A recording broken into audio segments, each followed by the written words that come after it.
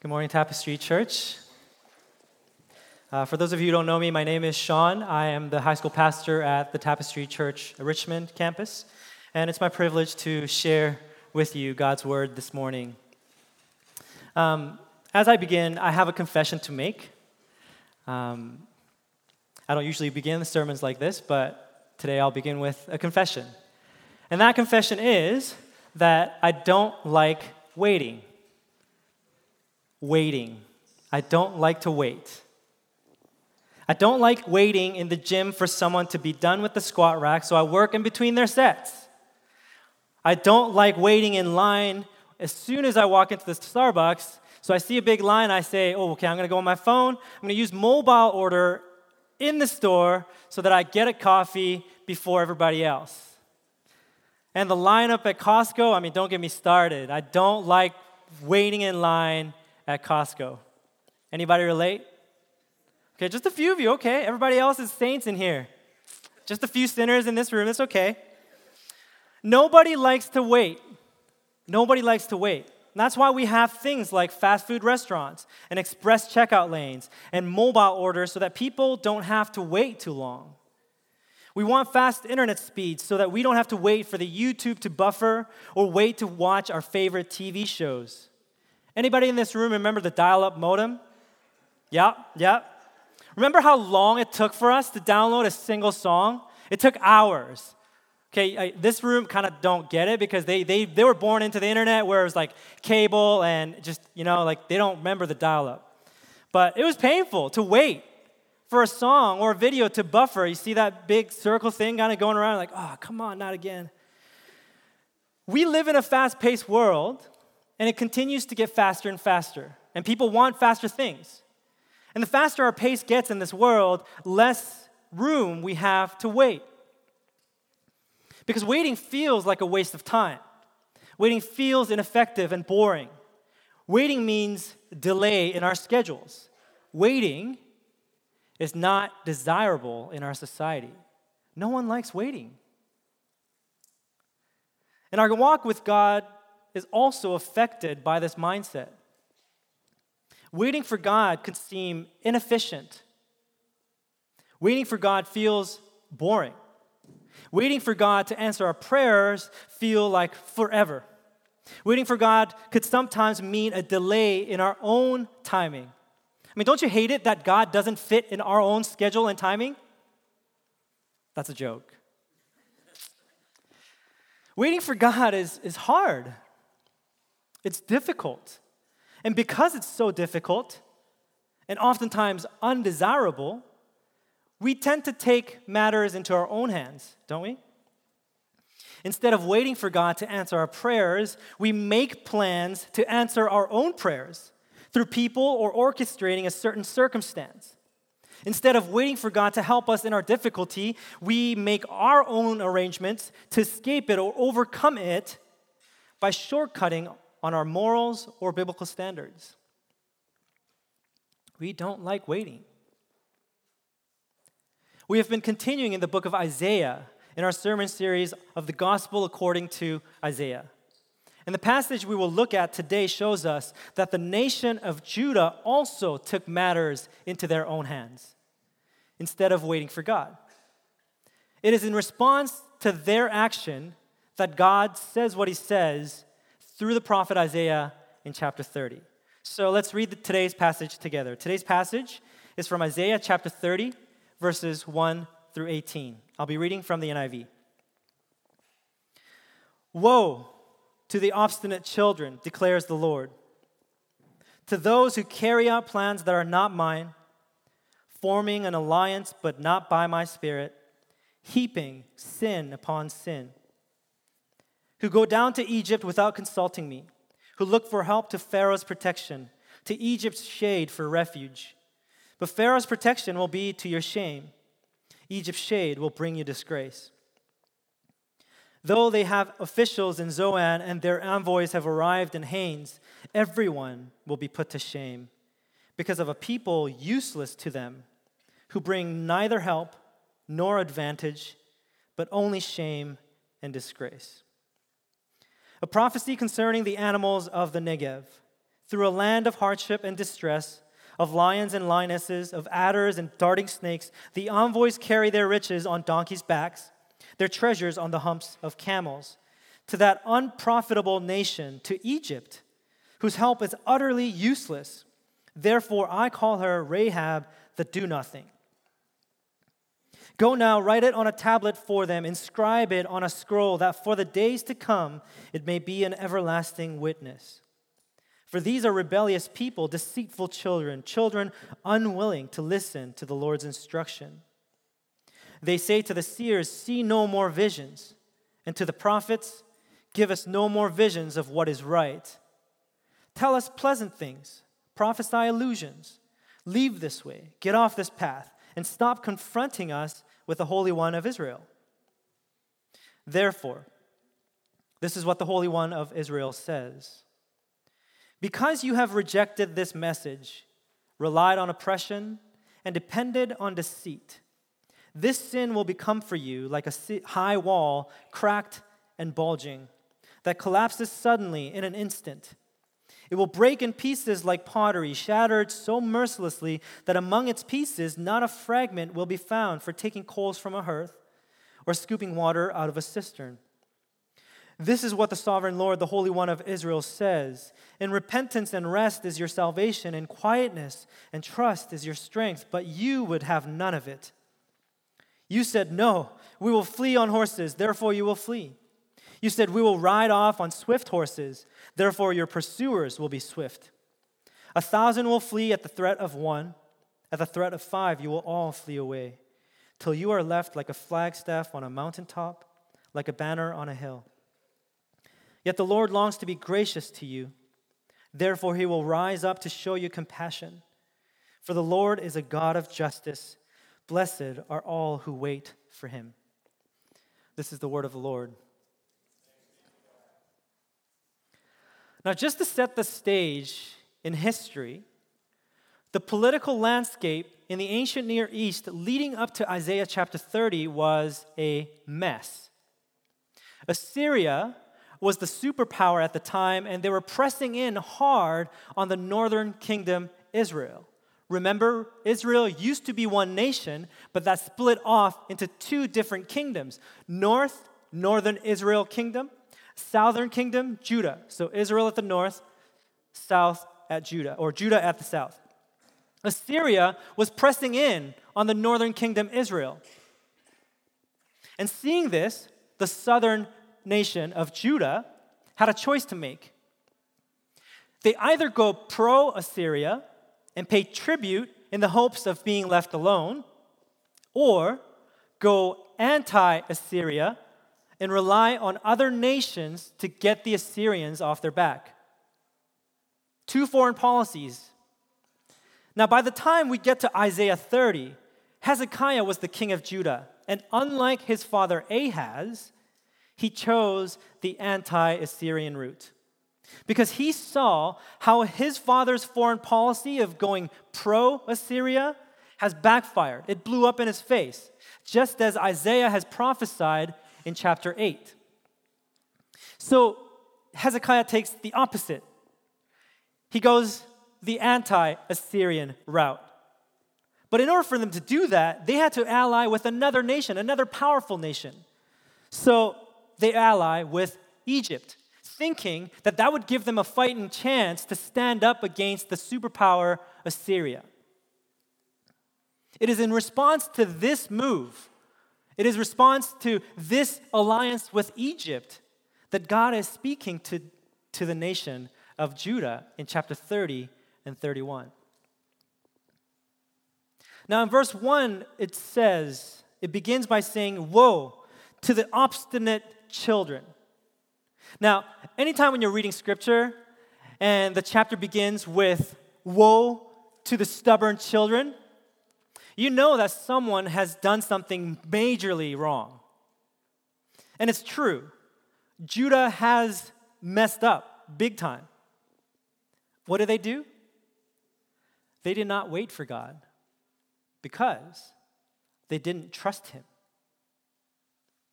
Judah did not trust their God. And the fact that they did not trust God is shown through their two actions.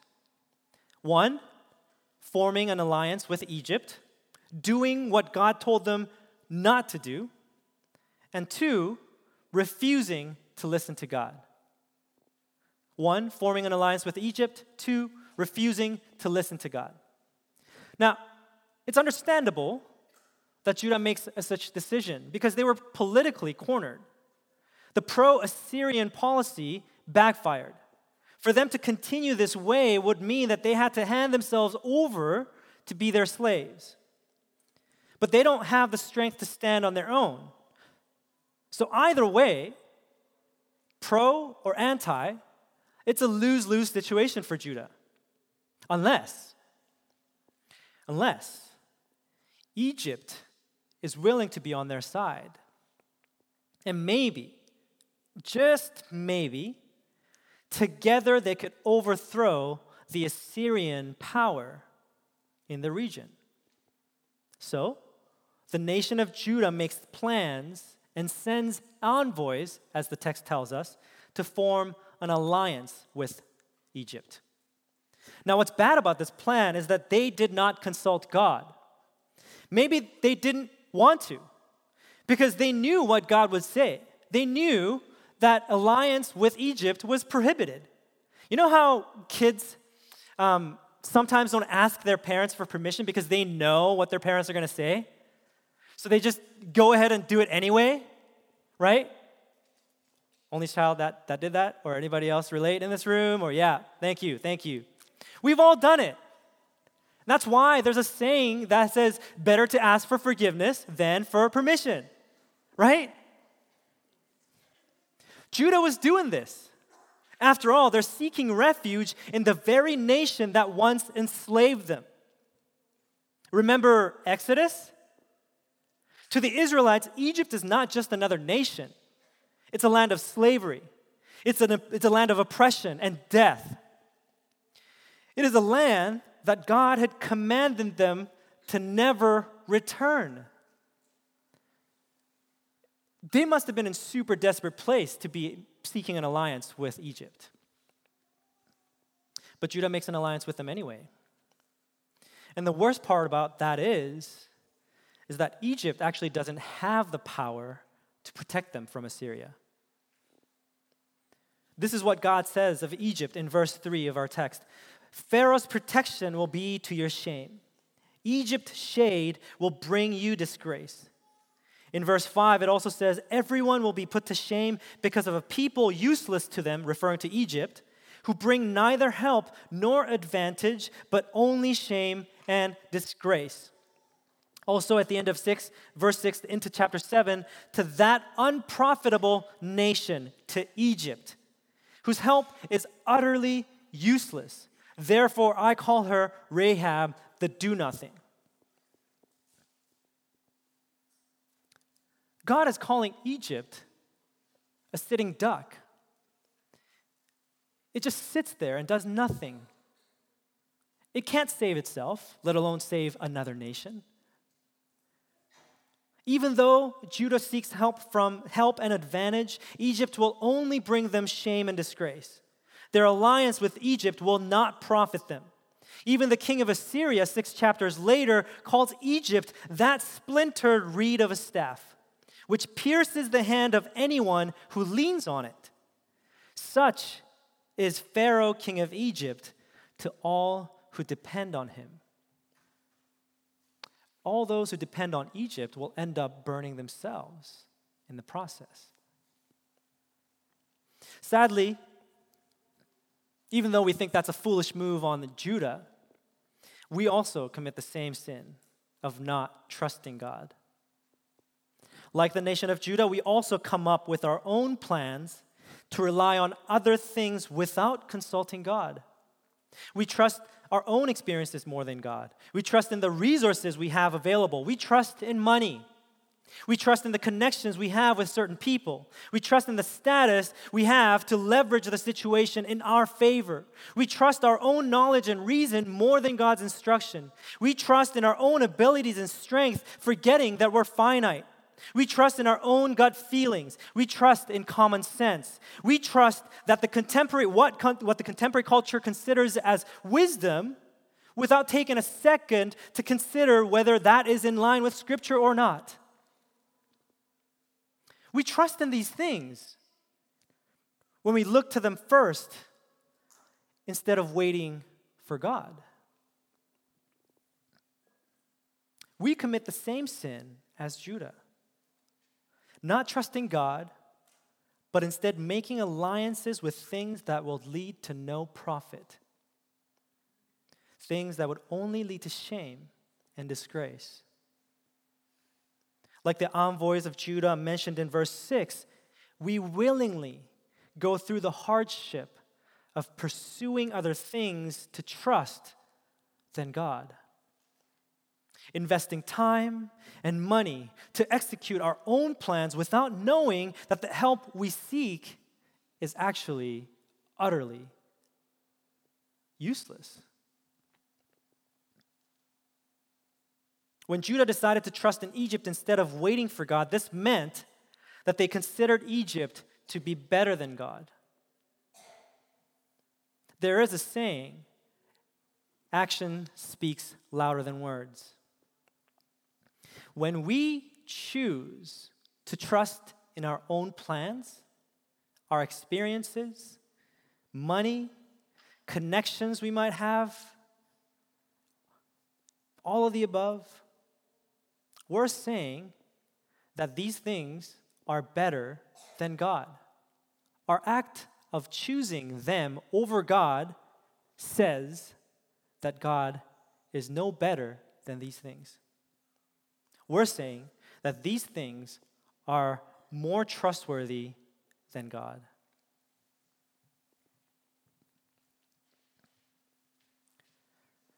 Judah's willful distrust was also shown in their refusal to listen to God. In verses 9 to 11, God says, "For these are rebellious people, deceitful children, children unwilling to listen to the Lord's instruction. They say to the seers, 'See no more visions,' and to the prophets, 'Give us no more visions of what is right. Tell us pleasant things, prophesy illusions, leave this way, get off this path, and stop confronting us with the Holy One of Israel.'" Having made up their minds to make an alliance with Egypt, the people of Judah were not interested in hearing counsel that did not confirm their decision. It's actually clear from these verses that they saw the discrepancy between God's plan and their plan. They just didn't want to hear it. So they tell the prophets, "Tell us what we want to hear, and stop confronting us with what God has to say. Just tell us that we're doing something right. Tell us that we're doing okay." As John Oswald, an Old Testament scholar, writes, having decided that Egypt is to be trusted more than God, they do not wish to hear anything that would call their choice into question. Aren't we like this at times? Knowing what the Bible says about the decisions we have made in our life, we can choose to hear the things that won't pose a threat to our comforts or the way of life. We want to hear blessing, not rebuke. We want to be comforted, not confronted. This is a clear indicator that we do not trust God. In fact, this action says, "God, we know better." When we disregard God's instructions, it shows that we do not trust God. Because when we disregard someone's instruction, it indicates that deep down in our hearts, we think we know better than them. Right? I mean, would we really ignore the instructions of someone who we knew for a fact were more wiser than us or knew more than us? I mean, if we did, that would be considered mere foolishness. To ignore someone's counsel or instruction means that we don't regard them to know better than us. In other words, to refuse to listen means that we consider ourselves to be better than the other. Therefore, when we disregard God's counsel we're saying we know better. And because we think we know better, we don't trust God. We might deceive ourselves into thinking that we trust God, and we might say that we trust God, but when push comes to shove, our actions might show otherwise. And again, actions speak louder than words. When we do this, we're essentially saying through our actions, God, I don't need you. I'm good on my own, thanks.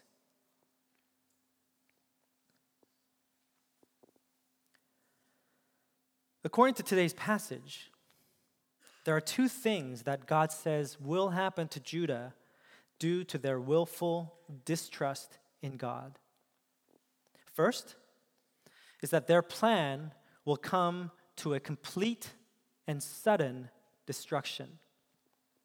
In verses 13 and 14, it says, "This sin will become for you like a high wall, cracked and bulging, that collapses suddenly in an instant. It will break in pieces like pottery, shattered so mercilessly that among its pieces not a single fragment will be found for taking coals from a hearth or scooping water out of a cistern."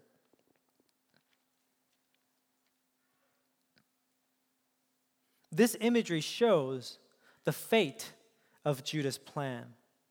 Their plan is so weak and so faulty that their alliance with Egypt will surely and suddenly crumble like a high wall that is cracked and bulging out. The crumbling of their plan will be so devastating that not even a little bit of their plan will be useful. It will come to a complete failure. Their plan to rely on Egypt will be shattered into pieces and will not bring them the desired outcome. Second thing that will happen as a result of not trusting in God is that their problems will not go away. According to verse 15, it says, "This is what the sovereign Lord, the Holy One of Israel, says. In repentance and rest is your salvation, in quietness and trust is your strength, but you would have none of it. Because you said, 'No, we will flee on horses,' therefore you will flee. You said, 'We will ride off on swift horses,' therefore your pursuers will be swift." According to verse 15, Judah knew salvation and strength was to be found in God. They knew that, but they rejected it. They wouldn't have any of it. Instead of turning to God for help, Judah chooses to flee. You said, "No, we will flee on horses, therefore you will surely flee. You said, 'We will ride off on swift horses, therefore your pursuers will be swift.'" They choose to flee instead of rest, so they will indeed be fleeing from their enemies. They thought their fast horses would help them get away from their pursuers. God says, your pursuers will be even faster. Even though they thought their plans will help them get away from their problems, the result is actually completely opposite. Their problems will continue to persist and haunt them. They will follow them where they go. Their problem's not going to go away.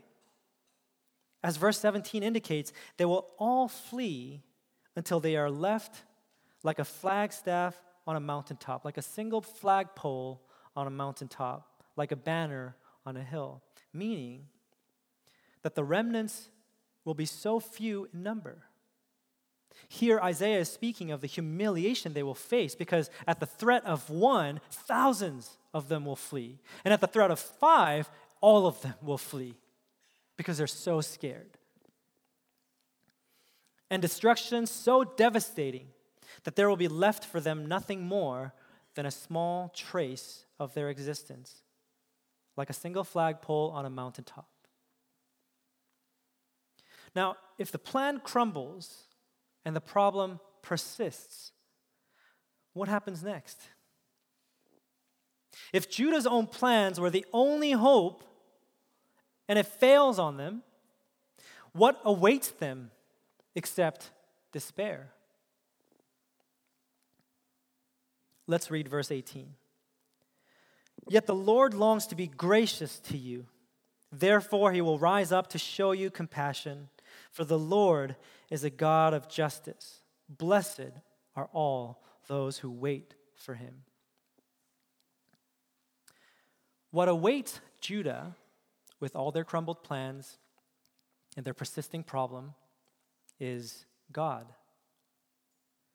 Although the NIV translation renders verse 18 as, "Yet the Lord longs to be gracious to you," it is actually much closer to the Hebrew text to translate it as, "Therefore the Lord waits to be gracious to you." The writer uses "therefore" to attach this verse with what preceded the verse. Therefore, the Lord waits to be gracious to you. Because his people did not wait, even though his people did not wait, God will wait for them to be gracious to them. God waits until his people are ready to come to him for help. He waits until Judah acknowledges that he alone could be their help.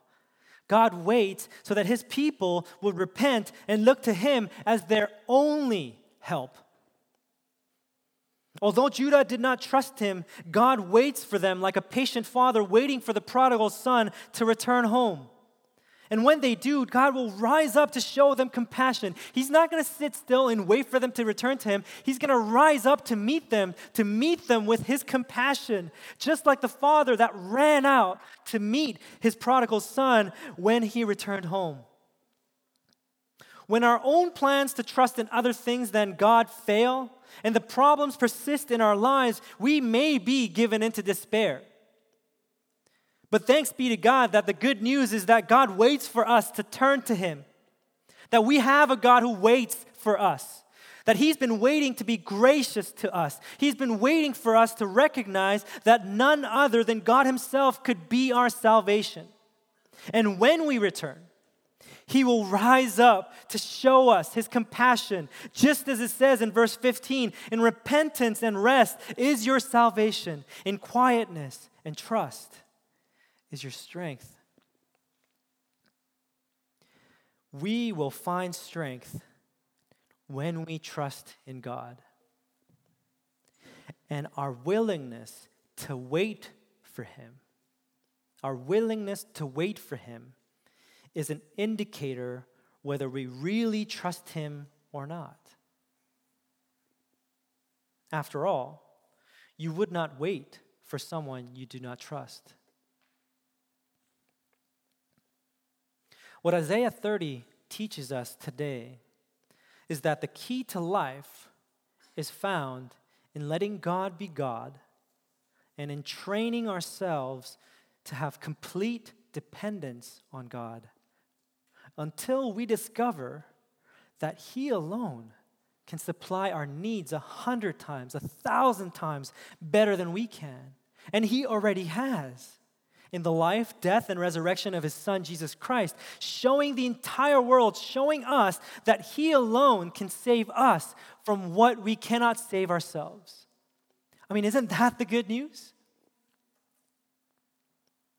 In closing this sermon, I'd like to read Psalm 19 to you as a reminder and assurance that our God indeed is a trustworthy God above all things, all our plans, all our knowledge and reason, all our experiences, all the resources or techniques that we might be able to come up. None of it compares when it comes to God. And because God is so trustworthy, he's the one definitely worth waiting for. So I'm going to read from Psalm 91. The words will not be on the screen. And I would actually invite you to just close your eyes and hear the words and let it soak in to your hearts. Psalm 91. Whoever dwells in the shelter of the Most High will rest in the shadow of the Almighty. I will say of the Lord, he is my refuge and my fortress, my God in whom I trust. Surely he will save you from the fowler's snare and from the deadly pestilence. He will cover you with his feathers, and under his wings you will find refuge. His faithfulness will be your shield and rampart. You will not fear the terror of night, nor the arrow that flies by day, nor the pestilence that stalks in the darkness, nor the plague that destroys at midday. 1,000 may fall at your side, 10,000 at your right hand, but it will not come near you. You will only observe with your eyes and see the punishment of the wicked. If you say, "The Lord is my refuge," and you make the Most High your dwelling, no harm will overtake you. No disaster will come near your tent. For he will command his angels concerning you to guard you in all your ways. They will lift you up in their hands so that you will not strike your foot against a stone. You will tread on the lion and the cobra. You will trample the great lion and the serpent. Because you love me, says the Lord, I will rescue you. I will protect you, for you acknowledge my name. You will call on me, and I will answer you. I will be with you in trouble. I will deliver you and honor you. With long life, I will satisfy you and show you my salvation. Father God, may it be so. May we see your salvation in our lives. Father God, we ask for forgiveness for the times that we have relied on other things, for the times that we made an alliance with things that you have prohibited us from, for the times that we have trusted in other things, trusted in ourselves, saying that we don't need you, for all the times that we have not waited for you to show up, but instead arranged for our own plans, only to be met with more trouble and failure. Father God, forgive us. Have mercy on us. And Father God, we pray that by the power of your Spirit that you would enable us to have a deep trust in you. Increase our faith. Deepen our faith in you so that we may trust you. Even in the times of pressure mounting up against us, we pray that by the power of your Spirit, you would open our eyes to see your salvation coming so that we may wait for you, so that we may hope in you, because you alone, O Lord, are our strength, our shield,